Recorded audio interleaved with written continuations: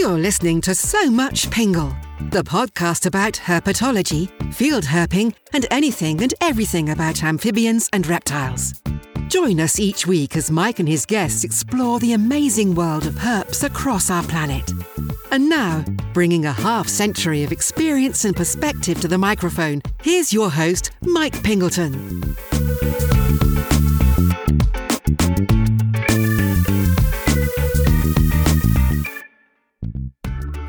Hi there, everyone, and welcome to the show. Mike Pingleton here, and I am your host for these proceedings. Here we go with episode 58, and I hope you all remain safe and healthy out there. Well, so this show was supposed to be released 10 days ago, but there were some technical difficulties with one of the services that I use to stitch episodes together and then push out the episodes into the pod stream, but I couldn't resolve the issue before it was time for me to leave on a trip to the southeastern U.S., so I had to scrap the whole finished product and jump in the car and just go. So here I am re-recording intros and outros, and I want to say thanks for your patience in this matter. Now, before we get to this week's episode, I want to thank the patrons of the show, including some new ones. First up is Dave Weber, who made a one-time contribution via PayPal. Thanks, Dave, and thank you for all your kind comments. Much appreciated. I also want to thank JJ Apodaca for contributing via Patreon. Thanks, JJ. And folks, we will be hearing more from JJ soon. Hint, hint. And last but not least, a big shout out to Kevin, Ryan, and Haley Urbanik for their one-time donation. And it was good to see you guys this past week. Folks, the Urbanics are a herping family, and they get after it. And, of course, thank you, as always, to all of the people who support the show and keep it rolling forward. Oh, yeah, I want to give out a shout-out to a few folks that I encountered on my recent road trip to Georgia and Florida.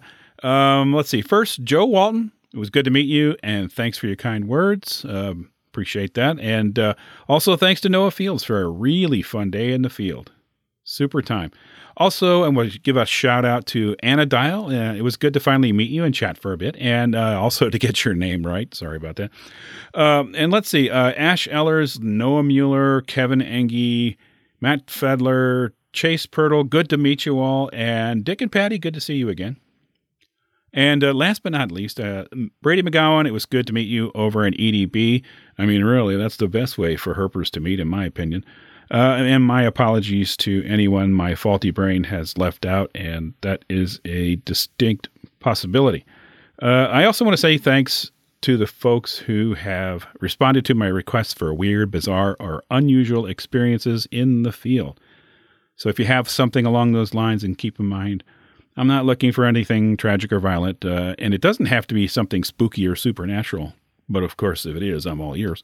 But if something strange and weird or unusual happened to you in the field, get in touch with me, and we can talk about it here, or you can share it in email if you like. Now, let's get to this week's episode. We return once again to the Origin Stories format, and I talk with two remarkable people, Christoph Meyer and Susan Myers.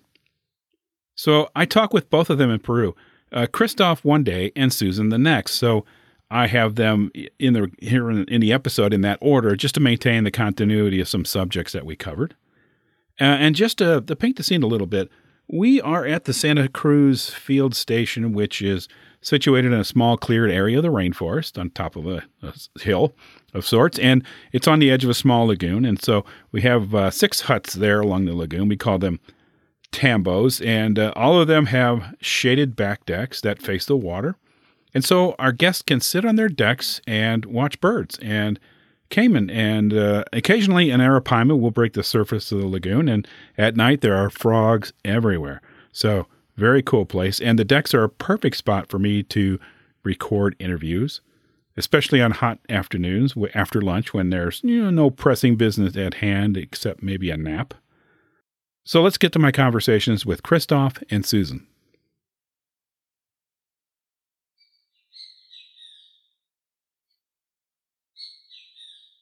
Hello, everyone. And once again, I'm speaking to you from the back deck of my tambo here in the Peruvian rainforest. And on today's episode, my guest is Christoph Meyer. Welcome to the show, Christoph. Thank you very much. It's good to talk to you. Thanks for agreeing to talk to me. You're welcome.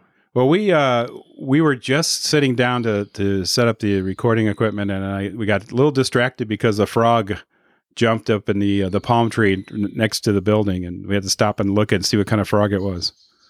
Osteocephalus planiceps. Yeah. Or the flat-headed bromeliad frog or spiny back frog. So one of our favorite finds down here. Well, to start this off, you and I have known each other for a while now, a number of years. But I want to kind of go back to where you got started. You're originally from Switzerland. Exactly. Yeah. I grew up in Switzerland. I did all my school, and I learned to be a carpenter in Switzerland. I worked 4 years, and then I went to my first big travel to Latin America for over 10 months. And I traveled from Sao Paulo down to Argentina, Chile, and then up to Mexico City. This was a huge travel for me. Yeah. And that was just something you wanted to do. Yeah, I always had the dream to go far away and traveling and discover the world, the nature. Yeah.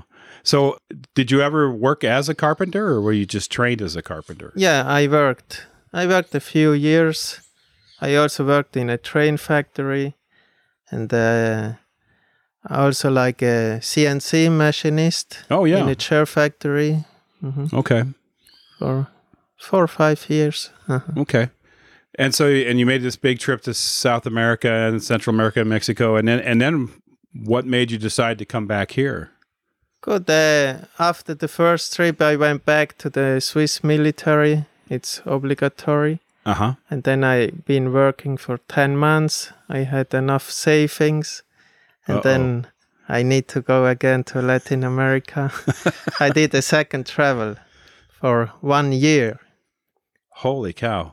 I traveled all up the Brazilian coast for over 6 months, and then I came to the Amazon River. I took many different boats and arrived to Iquitos in 2008. That's a long way up there. That's like 2,000 miles up the river, isn't it? Yeah, more than 3,000 kilometers. Okay. Uh-huh. Holy cow. Wow. But probably I've been 3 weeks on the Amazon. Slowly by slowly. No? Going up against the current. Yeah. Upstream. Mm-hmm. Wow. So you show up in Iquitos in 2008. And I did couch surfing, and I met a nice young girl. I was 23 years old, and she was 21. And then I kept traveling to Lima, up to Colombia, Venezuela. I visited the Angel Falls, the highest waterfall in the world. Oh, yeah. Wow. And then the last country I visited was Cuba. And then from Cuba, I flew back home. Okay. Uh-huh. And meanwhile, you had left behind a really nice young girl. Yeah. But then I've been back in Switzerland working for many years. And then I get bored again, just to be in the factory all the day long, 8 hours. And then I planned a big travel for all around the world, first with motorbike and then backpacking. Wow. But then I get in contact again with this young girl from Peru. And in the last minute, I changed all my plans and I flew back to Iquitos for 10 months. Mm-hmm. I love it. That's how this works, right? Yeah. That's a great story. And were you interested in wildlife? Was that part of it? Seeing the different animals, and was that part of your traveling reason for traveling all over? Yeah, I always liked nature in Switzerland. Mm-hmm. Also, when I grew up with my mother, we've been often in the forest to see birds and frogs and newts. Okay. Sometimes we catch some frog eggs and watched all the, how do you say? Oh, watch the tadpoles, the metamorphosis, the development. Yeah, how they grow. Yeah. Then release them again. Excellent. So you have a good foundation of animal experience. So let's go back to the part where you change your plans to tour the world for this lovely young girl, and so you fly to Iquitos, and that was it, or? No, I've been here for 10 months to know her better, and then we get engaged, and so we decided to get married, and so it was more easy that I come to Peru for a new life than she would come to Switzerland. Yeah, okay. Because she's a nurse and works for the police, so it's very hard to quit the job. And I always was my dream to live somewhere in the tropics. Okay, all right. Because of nature and the hot weather. I don't like the winter, the snow. So no more Switzerland. No. So, and your wife's name is Violeta? Violeta. Yeah, I met her. She's a lovely, lovely lady. And what is she interested in nature and that sort of thing too? Or? She enjoys nature, but not too much the wildlife. She doesn't do bird watching or herping. Okay. But when she's in the nature, she's going very calm, and then she going to sleep because it's very relaxing in the forest. Okay. All right. Very good. So you met and reunited with Violeta and got married, but then so you've relocated here. So how are you going to make a living in your new home? Yeah, my plan was to work in tourism, and so we bought a house, and then I started to do like a backpacker's house. I had a few tourists. Okay, so like a hostel type thing? Yeah, something like a hostel. Okay. But then over the years we changed the model of business, and now we just rent the rooms for local people. So I don't have to be always in the house. I can go everywhere. Right, so you don't have to keep an eye on everything. Yeah. And then once I had a German client. He came here for the poison dart frogs. So with him, I get introduced in the world of the poison dart frogs of Iquitos. The Ranitomeias. Yeah. The first that I saw was Ranitomeia reticulata. The reticulated poison dart frog. Yeah. It's a beautiful tiny one with all a red back and blue legs. Yeah, we saw a few the first day of this trip. They're spectacular. Mm-hmm. It was the same forest. Oh, was it? Okay, same place. Okay. Yeah, the same place. Keep coming back to the same place for those frogs. Mm-hmm. So somewhere along the way, you probably your first trip, you started picking up Spanish, and so your Spanish is quite good. And but you've also got to learn the tourism business a little bit, right? So you went to school for that, or what did you go to school for precisely? Yeah, I always had some tourists now in my hostel, and then I offered them to do like afternoon hikes and night hikes. Okay. In a reserve nearby.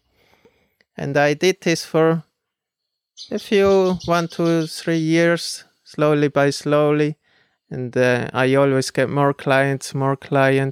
So I need to change something. And then I read about the laws in Peru about guiding and tour companies. Mm-hmm. And then I saw also my colleagues here, my friends, they started to study to be a tour guide. So I decided also to make this profession for, and it takes 3 years to study to be an official tour guide in Peru. Okay. And I just finished now months ago. You're all done with that. Yeah. Cool. So you get a certificate, and you have what is the degree? Is it have a name? What you did? It's the Spanish name. It's Guía Oficial de Turismo, like official tour guide. I see. Okay. And then you have a certification, and you can go in every national park, every museum. Okay. It gives you access. Activities and. Okay. So you become part of the tourist industry. Yes. Officially. Uh-huh. Okay. Very good. Okay, so now you're ready to go. You've got the herp knowledge and a clientele that comes out and stays, and you take them out on, but not just herping trips, right? You do birding trips and things like that too, right? Yeah. Normal tours like this 3 or 4 day tours. Hey, just to let you know, Pete, we're recording. I'll be quiet. Okay. Yeah. So you don't just do herping tours, you do birding tours. And... Yeah, I do birding tours if somebody likes to see nice birds around Iquitos. And herping, all the poison dart frogs that we can find around Iquitos. Okay. And a lot of snakes too. But also many of the tourists, they were German-speaking tourists or clients. So I did the normal tours for general wildlife to see all kind of monkeys, birds, and reptiles, dolphins. General wildlife tour. Yeah. Right. And so you have the advantage of, because you speak German, you have an advantage with clients from that area. Yeah. Very good. Probably the only native German-speaking guide around Iquitos. Yeah, well, that's a good little niche to have, right? Yeah. I think we first met. Maybe around the time you started going to school, or maybe a little before that. I can't recall. But you also started coming on our trips and helping out as a guide and a. Yeah, it was 2018 when I came first here with Mike and Matt.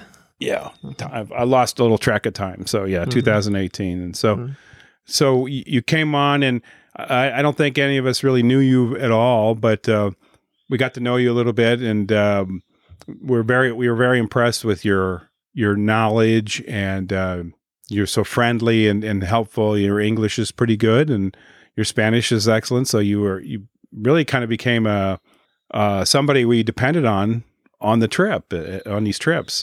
So you're here today, and you'll be, as far as I know, you'll be on subsequent trips moving forward. So yeah, I always happy to be on the trips with you and see so many snakes and frogs that we find here in Santa Cruz. Yeah, well, it's kind of it's a benefit, right? You're here to help and do the guiding thing, but you also get to see a lot of cool herps along the way. Yeah. And in terms of, so tell me just before I get off in another area, what is the name of your own company? My company, it's called Wildlife Tours Peru. Wildlife Tours Peru. Yeah, okay. You can find it on Facebook. Yeah. I'm still working on my website, but soon. Okay. All right. Well, that's good to know. And, and Matt and I sometimes get inquiries from people who might be down here for a day or a week or something, and we try to point them in your direction because you're a good source of tours on short notice, maybe, or tours outside of when we're down here. So, so hopefully that's been good for you. But yeah, before I just was working like informal. I had my Facebook page, and I get all my clients over Facebook. Okay. And when I started with my own company, like officially, it just hits COVID. Oh, so it was the last 2 years without clients. Not just in the last few weeks. Okay. I have some clients. Okay. And so many people in the tourist industry have just suffered. Yeah. I know, for example, you and our friend Cynthia and so many others that lead tours or depend on tourism for their income. It's been kind of rough. Yeah, it was a complicated time. Yeah. For all the tour guides in Iquitos. Yeah. They just lost the job from one day to the other. Yeah. But things are starting to turn around a little bit? Yeah, I see now it's coming again. Okay. Slowly by slowly, yeah. Okay. So start building it all over again. Mm-hmm. Yeah. Well, it's been fun. It's fun to have you come down on these trips. You hike trails with the folks that come down, and you help identify animals and birds and things like that. So you've got a lot of things you do on at least on the tours for us. So yeah, I always have my tablet with a lot of information, They have knowledge about the birds and insects and all kind of animals. And many times in the night or during the day, you can hear something screaming in the forest and nobody knows. Right. But in my experience, I know it. You know what it is. Yeah, it's been kind of fun because I noticed that I've noticed that you carry your little pad around with all this info, but you also have a lot of calls on there. Yeah. And so you can go, oh, that was like, well, the other night we heard some screech owls, tropical screech owls, and you're able to pull up the recording of the screech owls and play it, and so that was kind of fun. And that's kind of impressive for people to come out here for the first time. It's very helpful for them to understand it's not just another bird screaming. It's this bird. Here's what you can show them a picture of it, and they may never not get a look at it because it's night, but at least they know what's going on, right? Yeah, there is also like the great putu. Sometimes it screams like a jaguar in the forest. So you are a little bit afraid. You don't know what it is, and then you know, just a bird. It's just a very weird, but a cool bird. Yeah, they're cool. They're cool. They're one of my favorites down here. So, in terms of like what you're doing here, what's your favorite? What about this appeals to you? Is there part of this that you like just because you get to spend 2 weeks in the rainforest, or in general, or is it the snakes? What makes you happy about these tours? Good. Normally, if I see something new, alive for me, it's very exciting. Yeah.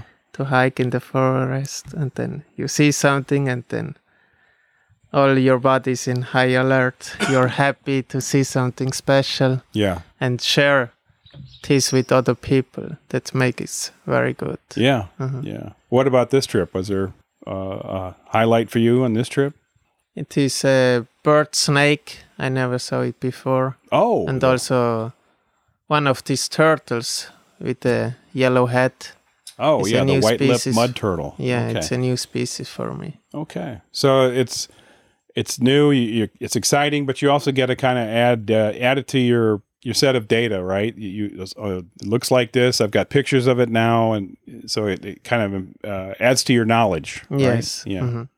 And I think there's got to be something to be said.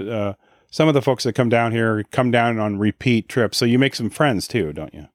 Yeah, like Peter Mooney. It's now many times on the trip, and he always comes a few days earlier, and then he makes some short trips with me.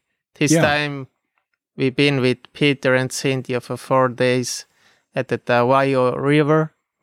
It's 3 hours by speedboat.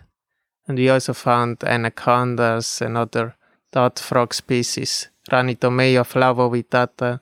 That only can be found around his place. We had a good time. Yeah. And that was the pre-trip trip. So, yeah. Now, setting this tour aside, what do you get mostly? Like herp tours or bird tours or the general tours? What's the most common tour for you? The most common are the generally tours for 3 or 4 days.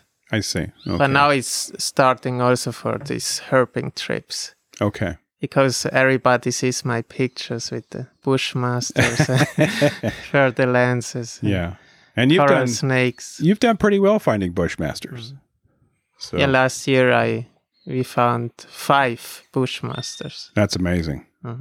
And were all of them in this area, or were there others in other locations that? Besides here, like we're here at the Santa Cruz Field Station. But 4 been here in Santa Cruz and 1 in the other side of the Amazon by the Tawayo River. Oh, okay. Okay. Yeah, wow. A big one. Just behind the village, between the village and the school. Oh, really? Yeah. Oh, wow. At 8 o'clock in the night. Was it moving around or? Yeah, we just went to the school, turned it back, and then he just come out of the grass.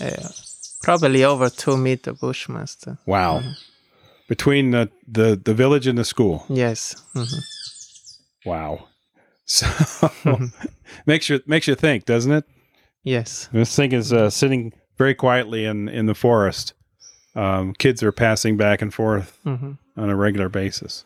Yeah, they are not far away from the people normally. Yeah. It's also amazing that this tract of forest here produces so many Bushmasters. I mean, we found dozens of Bushmasters here. It's kind of amazing. Yeah, it's a good habitat. And Yeah. they don't kill the Bushmasters here in the reserve. No, we did not. Normally, many village people, they are so afraid. They hear stories that the Bushmaster will follow them for many meters and attack them and kill them. So if they see them and have a shotgun, they just kill them. Ugh. Yeah, well, that doesn't happen around here, so. Here is a safe place for the Yeah.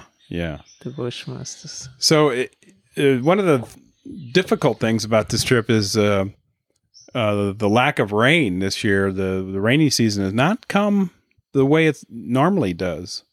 Yeah, the water level was much higher 2-3 weeks ago, and then it just drops over 2 meters.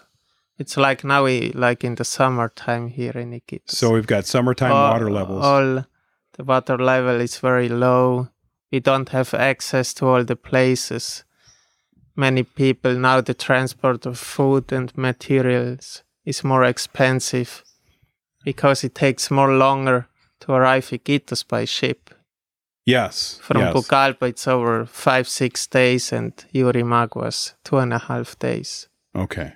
Because there's less water. Yeah. There's a smaller They river. have to watch for the beaches, and maybe sandbars that aren't there normally. Exactly, yeah. Fallen trees. Okay, so it's a problem for everybody because normally the river is very high this year, and normally we get rain every day, but we really haven't had that. So now in the last days we only had 1 day rain here in Santa Cruz. That's made it kind of tough. We've seen some nice things, but we've had to really work hard to get them. So, do you like that challenge? I hope we have 2 nights left for the holy grail of the snakes. Yeah. Yeah, because our clients want to see the Bushmasters and things like that. So it's we do our best to see if we can't get one. Do you do just trips out of Iquitos, or will you take clients elsewhere? At the moment, just around Iquitos, 3-4 hours around by speedboat. So different lodges. Depend what is the desire of the client. I choose a different place where to go. I see. Because not every animal you can find everywhere. You need to know the places.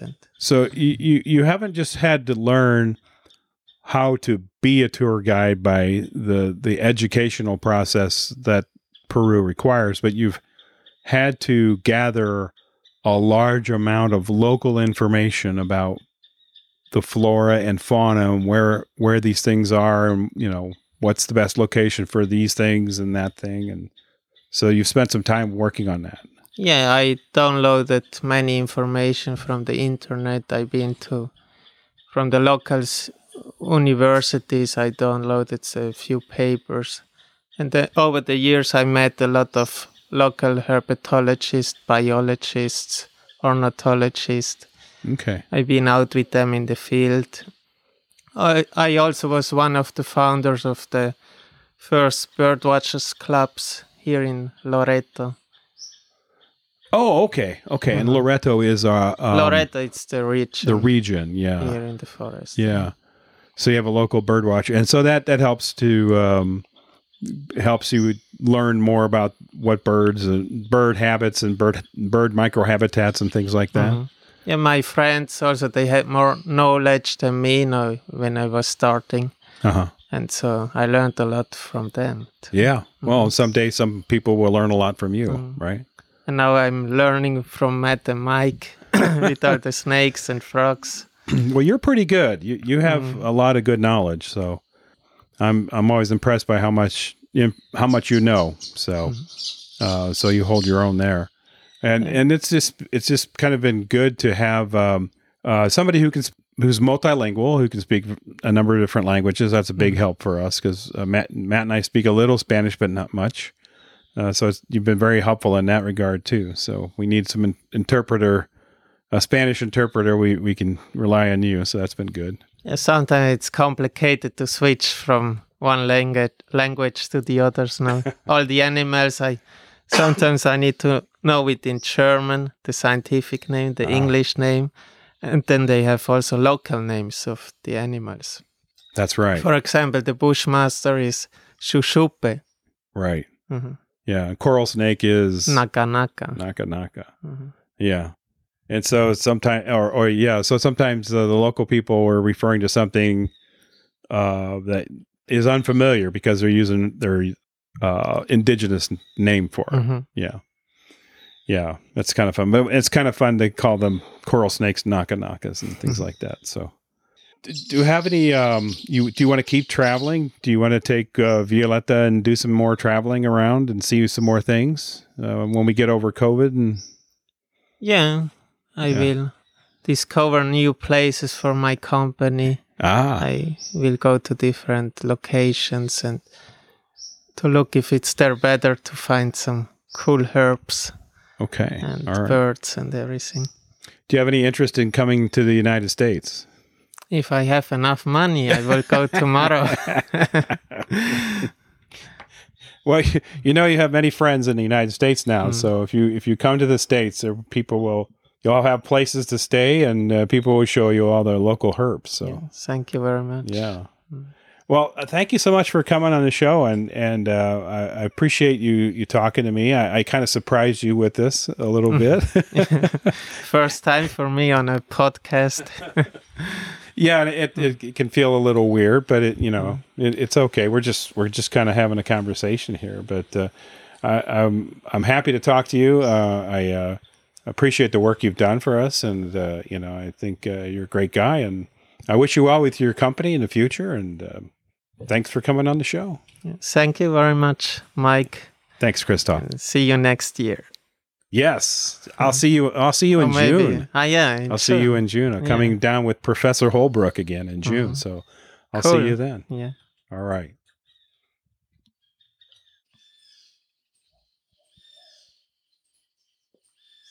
Hi, everyone. Welcome back to the show. And once again, I'm speaking to you from the deck of a Tambo here at the lagoon at the Santa Cruz Field Station here in northeastern Peru. And my guest on this really hot and sweaty afternoon is Susan Myers. Welcome to the show, Susan. Thank you, Mike.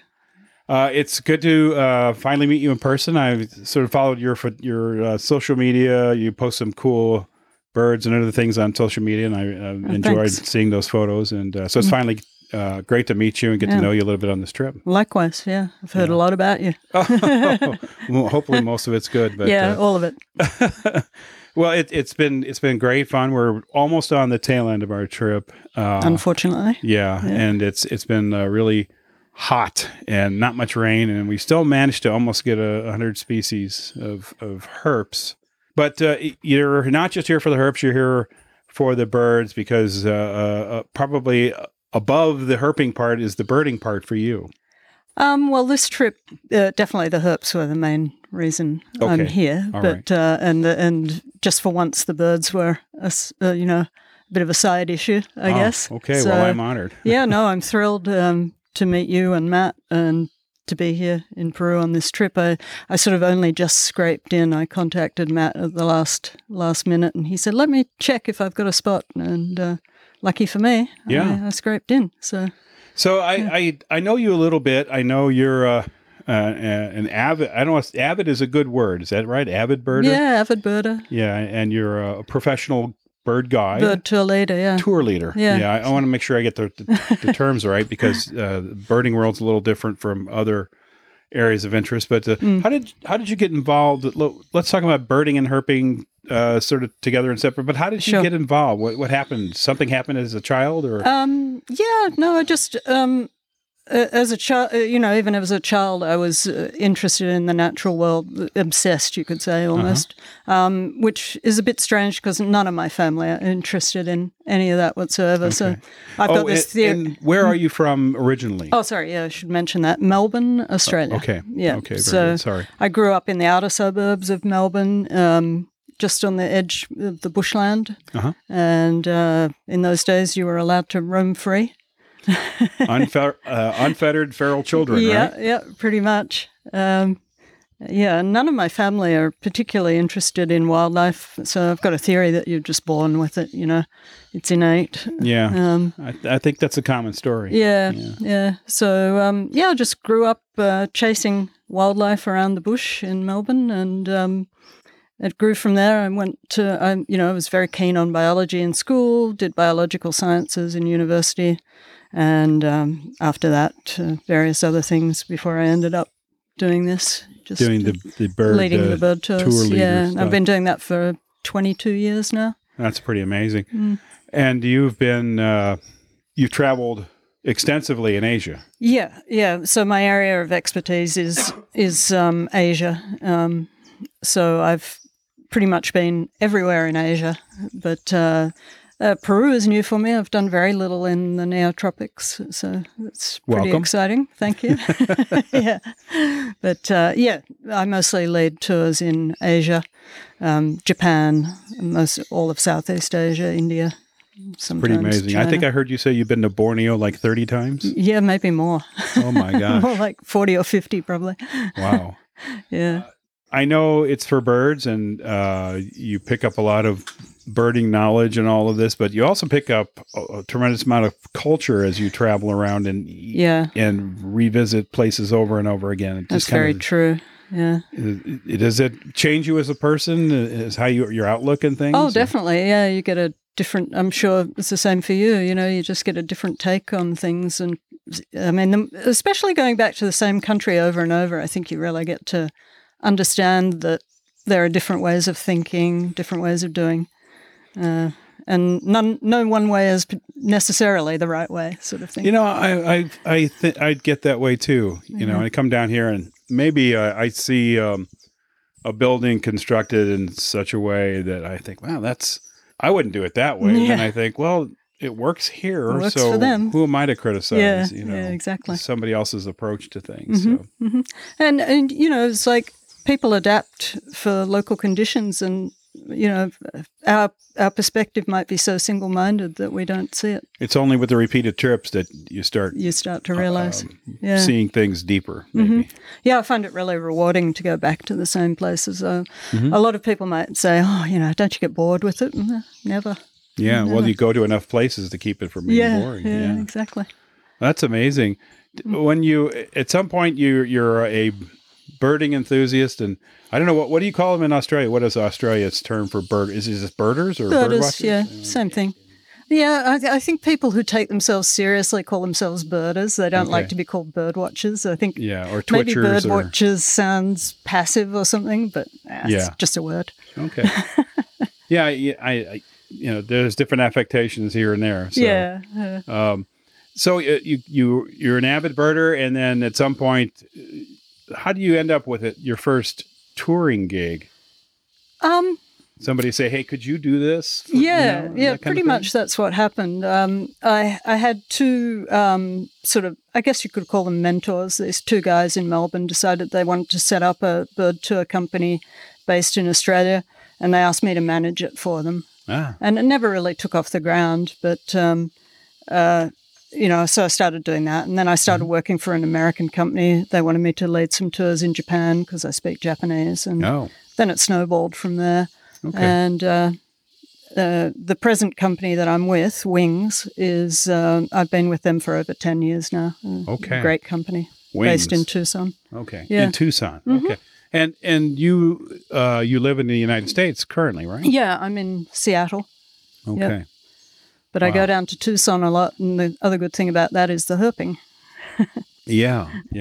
So the interest in amphibians and reptiles came in the same time period, and that's always been sort of an undercurrent there for you as well. Yeah. I've always been particularly interested in snakes. I don't know, maybe the Australian in me or something.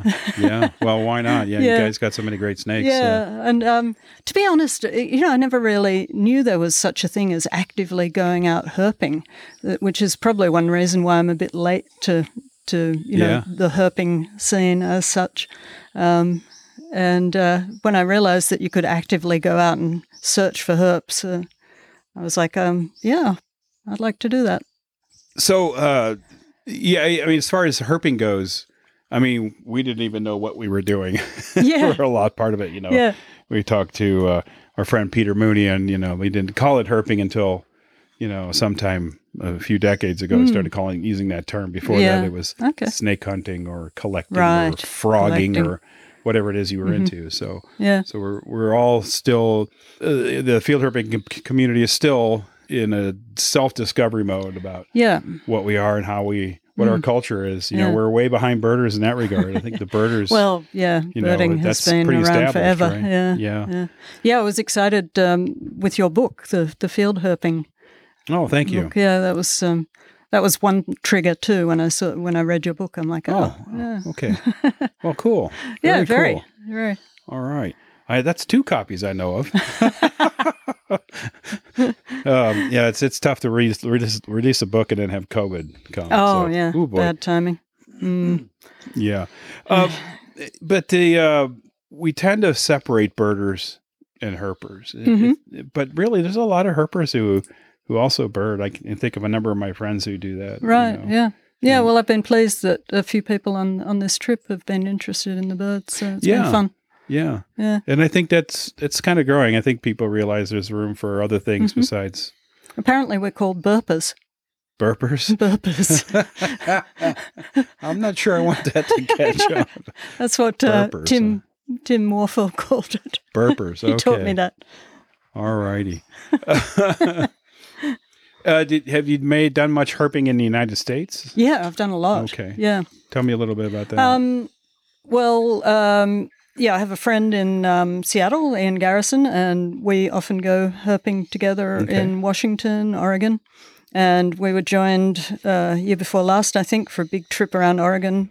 We were joined by Ben Stegenga. We became friends, and I've gone to visit Ben in Georgia a couple of times, in Florida. Cool. I'm going to talk to Ben in about a week. Oh, good. For the show. Tell him I say hi. I will. So we have herped in Georgia. I've herped in Georgia quite a bit, which I really love. Yeah? Yeah, it's great. And Arizona, done quite a lot there. Okay. A little bit in California. So there's still a lot of ground to cover, but yeah. I'd love to go to Kansas, and you guys have been telling me about Indiana. Snake Road, and that gets bounced around a lot too. So. Yeah. Well, one day. Yeah. Some October when you've nothing better to do. Exactly. So the pandemic, of course, has kind of put a cramp in your birding style, but it's starting to bounce back. Clipped my wings. Yeah. Yeah. So. Starting to lead some more trips now? Yeah. Asia has been really slow to open up, so it's a bit problematic. But I'm hopeful that Malaysia will allow us to come in quarantine-free by May or June.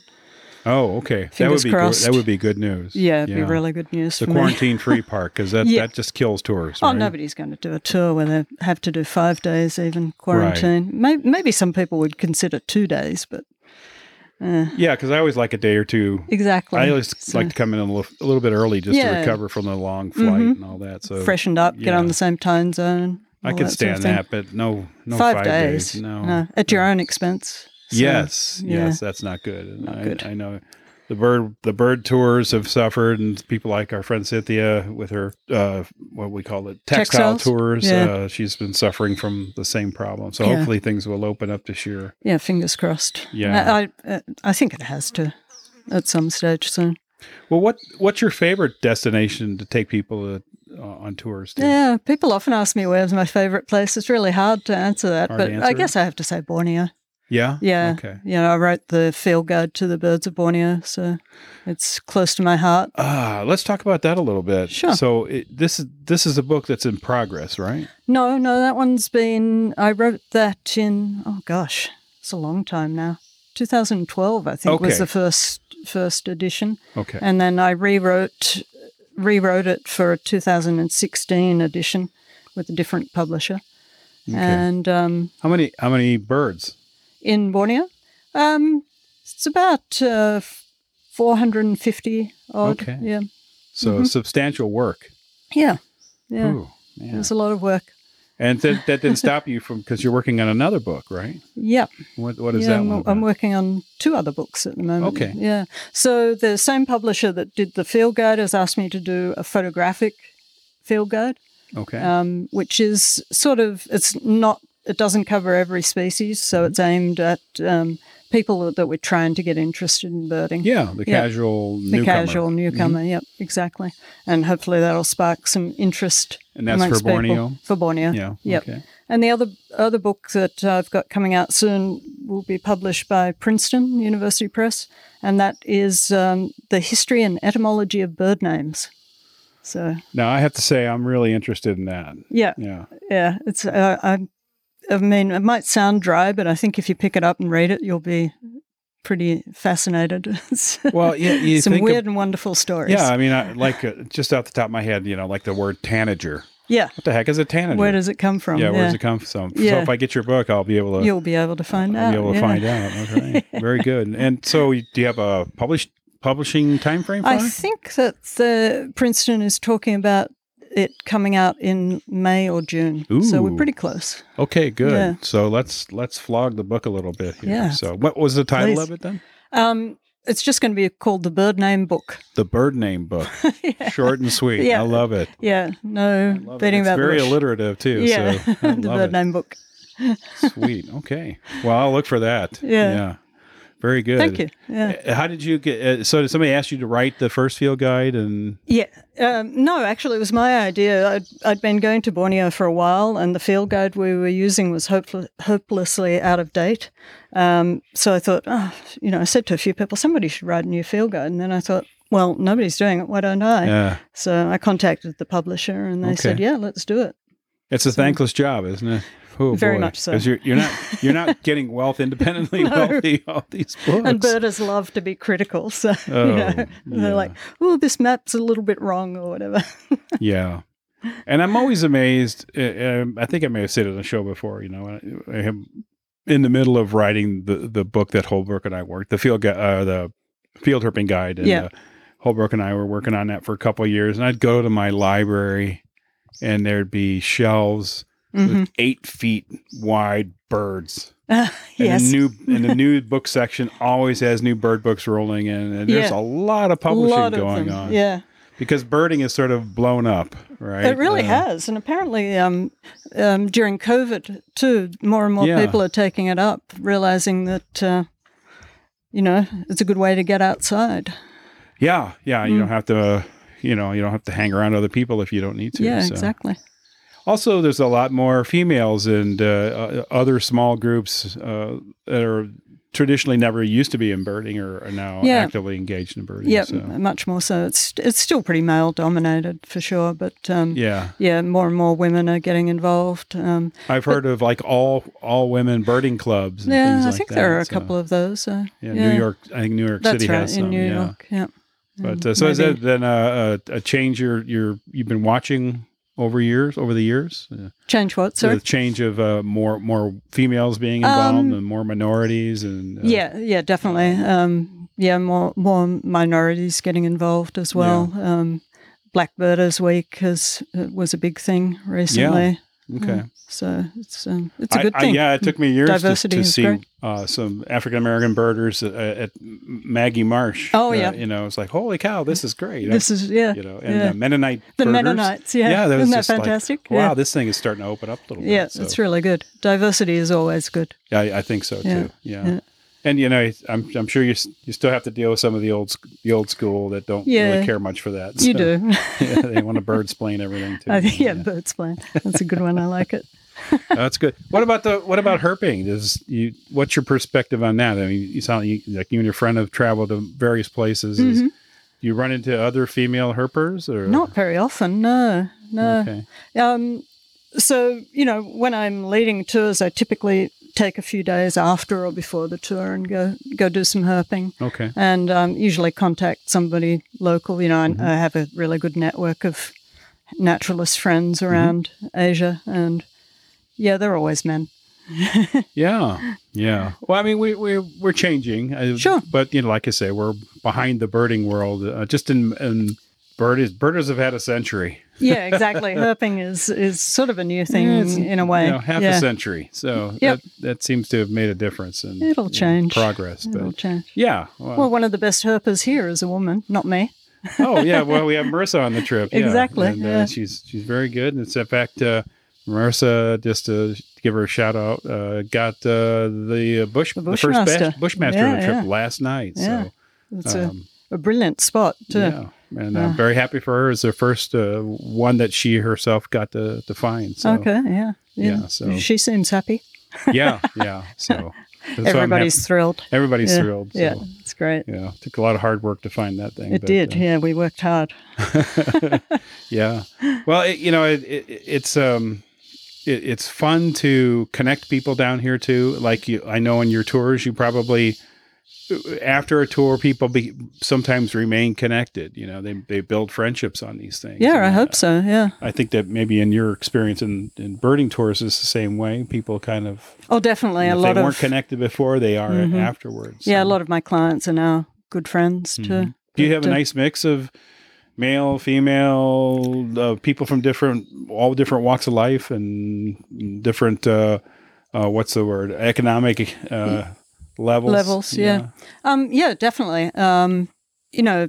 People tend, if they can travel on these trips, they tend to, have a good income. But they're all different types of people. From most of my clients are either American or British, and from all over the US and Britain. Okay. Well, sometimes I know this is the case with some people in the herp community, is that you're just getting into that. And you may be coming in contact with people who have done it for a long time, and it can be very intimidating. Yeah. The knowledge imbalance there. True. And it's nothing against the new people. They're just new. Yeah. And do you see that too with birders on some of your trips where people are a little bit uncomfortable maybe? Yeah, definitely. And I think that's, part of our job is to help those people learn and, get proficient and feel comfortable. Yeah. Yeah. And I do find that on the whole, the other clients will take people like that under their wing and so to speak. And yes, yeah, pardon the pun. And really help them along. I think people really enjoy I'm when glad to hear that. beginners come along.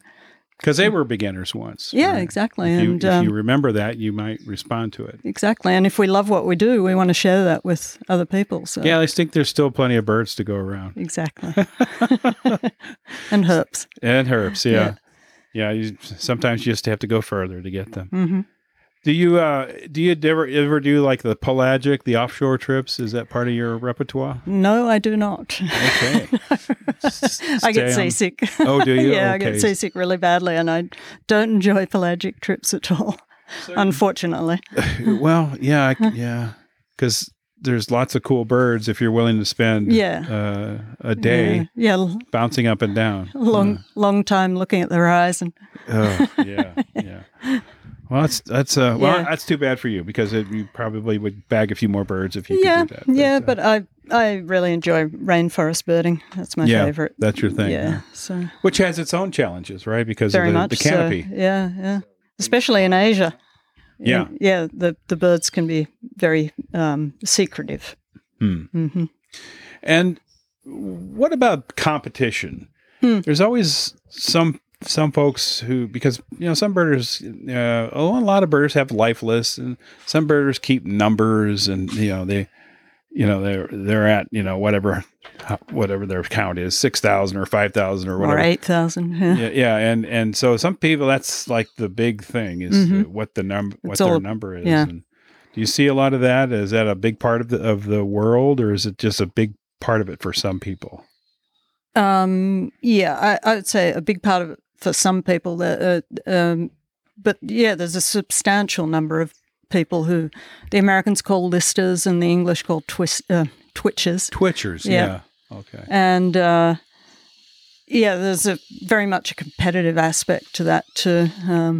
Whatever floats your boat, I guess. But like the big year stuff. Yeah, Sorry. yeah. We were talking about that the other day. It's all about the numbers type of thing, and the birds are secondary. That's not to say everybody's like that, but do you have what can you tell us? How many birds have you seen? Is that something you want to share? Oh, no, that's okay. Actually, it's interesting because have you heard of eBird? Sure, I use eBird. Yeah. eBird, yeah. Anyway, I never sort of paid much attention to it, but when COVID started, I had a lot of time and I thought, I need to, collate all my bird lists from these many years. So I started putting everything in eBird and, so for the first time, I pretty much know the number of birds I've seen. For the first time? Yeah, wow. Pretty much. I think I'm getting very close to 5,000. So wow. I might do that here in Peru. Holy cow. In the next week that I'm here. You were surprised that you had seen that many birds? Yeah, a little actually. I didn't realize it was quite that many. But and what do they estimate is the total species for birds these days? It varies, but it's thought that now there might be over 10,000. Over 10,000. Yeah. Okay. Yeah. Holy cow. 20 years ago, 8,000 was considered to be about the maximum. But, okay. I think there's a couple of guys who have seen almost that many birds. That's amazing. Yeah. We've got to have time, got to have money. Yeah, time and treasure, right? Yeah. Yeah. And probably nonstop birding then. Pretty much. Yeah. Yeah, the movie and the book The Big Year kind of it kind of laid open that whole quest type of birding, just to see what you could do in a year. It is maybe it's a bragging thing, but it's also sort of a personal challenge. That's right? true. Yeah, that's true. Because in the book, one of the characters didn't really have a lot of money, but he was willing to rack up his credit cards. I can't remember. I should know, but I'm not being an American birder. I can't quite remember all the names of the people who feature in that. But one of the guys was relatively poor, but would sleep in his car and whatnot. Yeah. So that's all about internal drive and the challenges and things. So. Do you have? You like it because you make a living at it, and toucans calling. I know. I saw you responding to the toucans over there. Yeah. That little whistle call. White-throated toucan. Yeah. Yeah. Amazing. Sorry, interrupted. No, that was great. That was great. And we got some kiss kitties. Yeah. Going off too. So, but I know you make your living doing this, and you on the road, or you were on the road quite a bit. But do you have other things that drive you to do this? You want to go to new places and see, new birds? Oh, yeah. It's always exciting to see new birds. When I'm working in Asia, I rarely see new birds because, I've been there so much. Right. So during COVID, I've been able to, take the opportunity to come to Central America and now Peru. And so a lot of these birds are new for me. It's pretty exciting to see a whole new set of birds. Right. Yeah. And environments. Yeah. And you're also, when you're done here down in the rainforest of northeastern Peru, you're heading to western Peru next, aren't you? You're not going home. No, going up to Cusco. And then I'm meeting a friend of mine at Soctatapa, which is a biological station. Okay. It's I in think the foothills? mid-elevation, or the foothills. Right. So those foothills are where so many species of Peruvian birds are found. Yeah, so Peru and Colombia have the most bird species of any countries. I think Colombia just tops Peru. Okay, and close to 800 species or something like that? No, it's way more. Is it way more? Yeah, the biggest lister here in Peru is a colleague of ours, Barry Walker, and he's seen over 1,700 species. Good Lord. That's pretty amazing. Yeah. Wow. Incredible. And so you're just going to come into Peru for a month or... Yeah, I'll just scratch the surface. Yeah, just kind of scrape it a little bit. Yeah. So, because, the reason there are so many birds is you've got all these different microhabitats. So you've got to, cover the whole country. Yes. Yeah. So, like herpers, they go to someplace new for the first time, do a little research, try to do their homework and that. Mm-hmm. Same thing with birding, right? Sure, yeah. You have to go in and study the books a little bit so you're not spending every moment flipping through the book.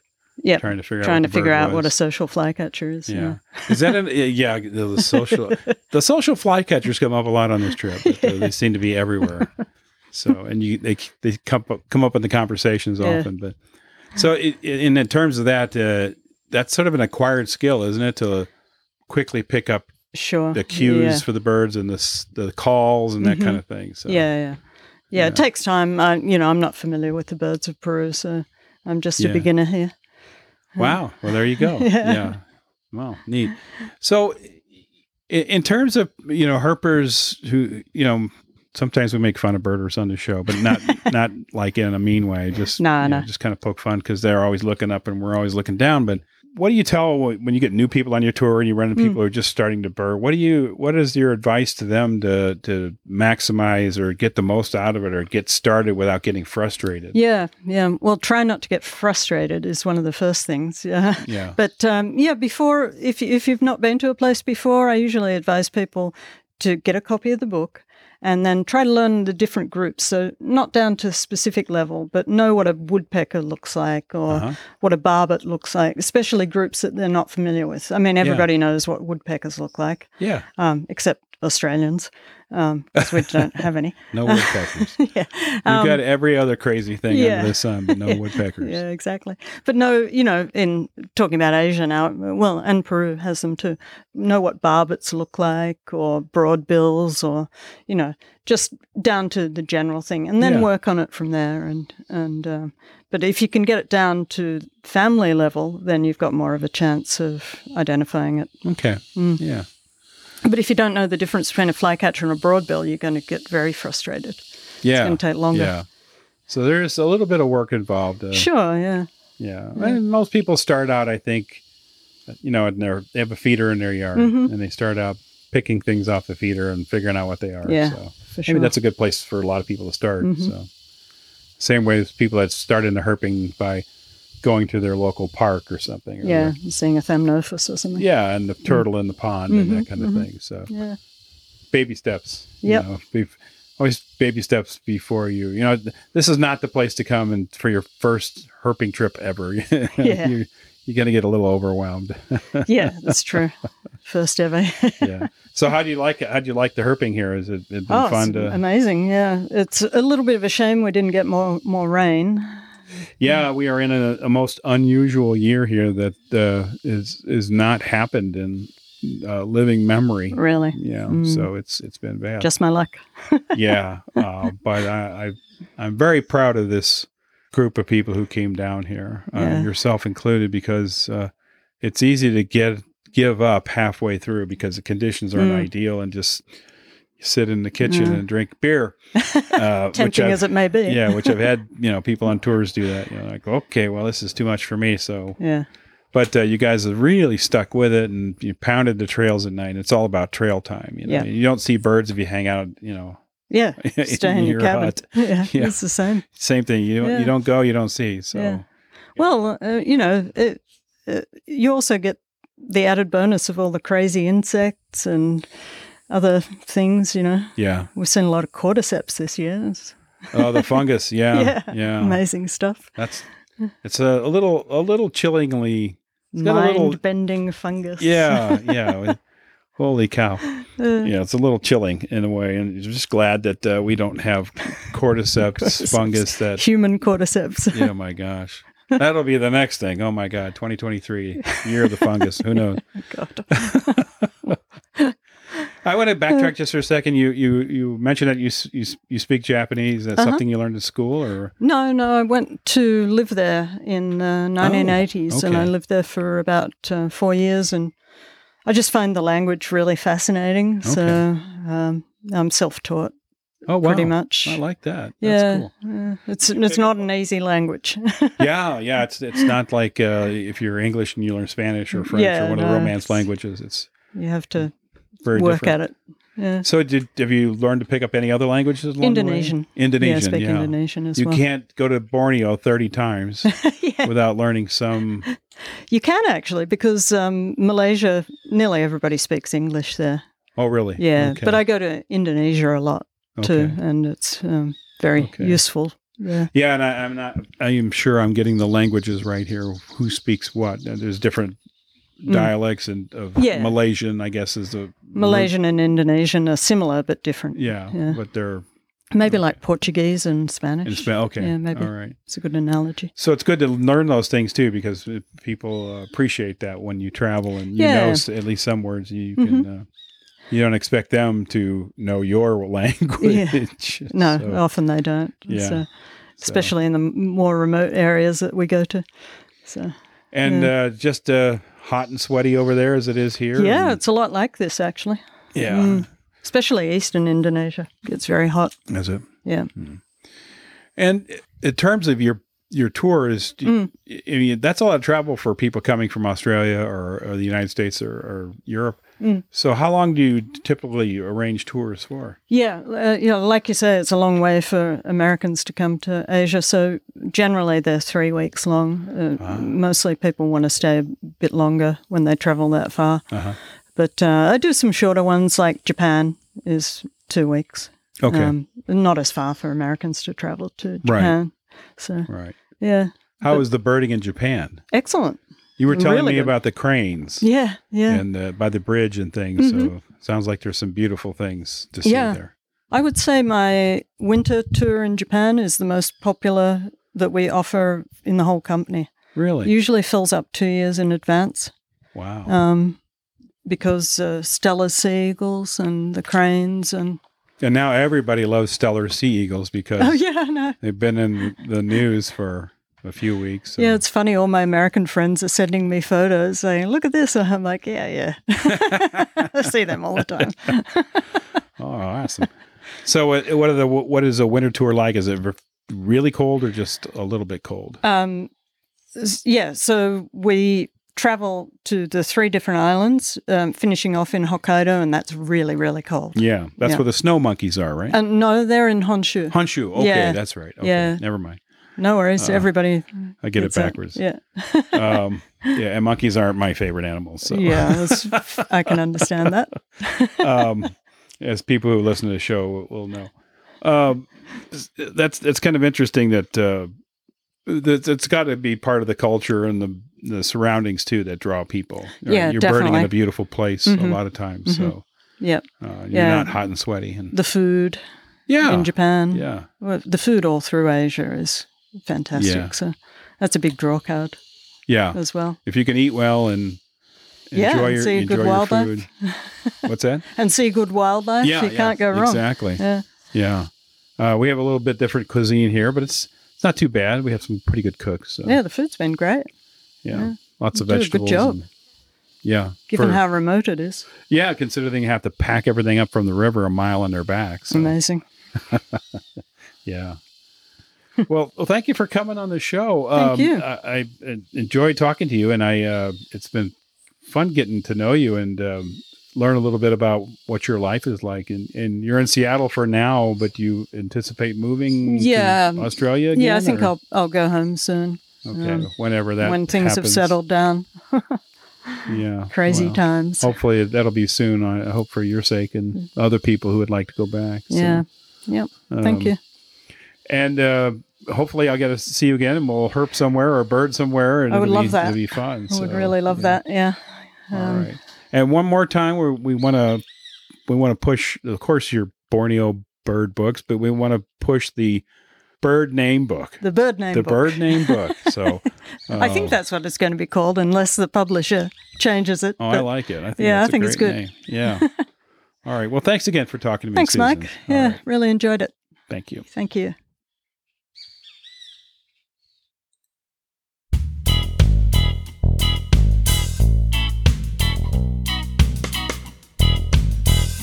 Well, that's it for episode 58. I want to thank Christoph Meyer and Susan Myers for talking with me. I had a lot of fun with that, and I look forward to our next meeting, wherever that may be. And hey, folks, keep an eye out for Susan's forthcoming book, The Bird Name Book. I myself am looking forward to that. And thanks for listening, everyone. And if you have thoughts about the show, I would love to hear from you. Thanks again to Dave Weber, JJ Apodaca, and the Urbanics, Kevin, Ryan, and Haley, for contributing to the show. And thanks as always to all of the So Much Pingle patrons. And if you would like to kick in a few bucks to help support the show, you can do so via Patreon. Just go to patreon.com/SoMuchPingle, and So Much Pingle is all one word. You can also make one-time contributions via PayPal or Venmo. Just drop me an email to somuchbingle@gmail.com for more details. And don't forget, you can find all of the recorded episodes and show notes at somuchbingle.com. And you can also join the So Much Bingle Facebook group to follow the show and interact with me and some of my cool guests. And last but not least, you can reach me directly via email at somuchbingle@gmail.com. I'd love to hear from you. And until we meet again, take good care of yourselves. And don't forget to herp better.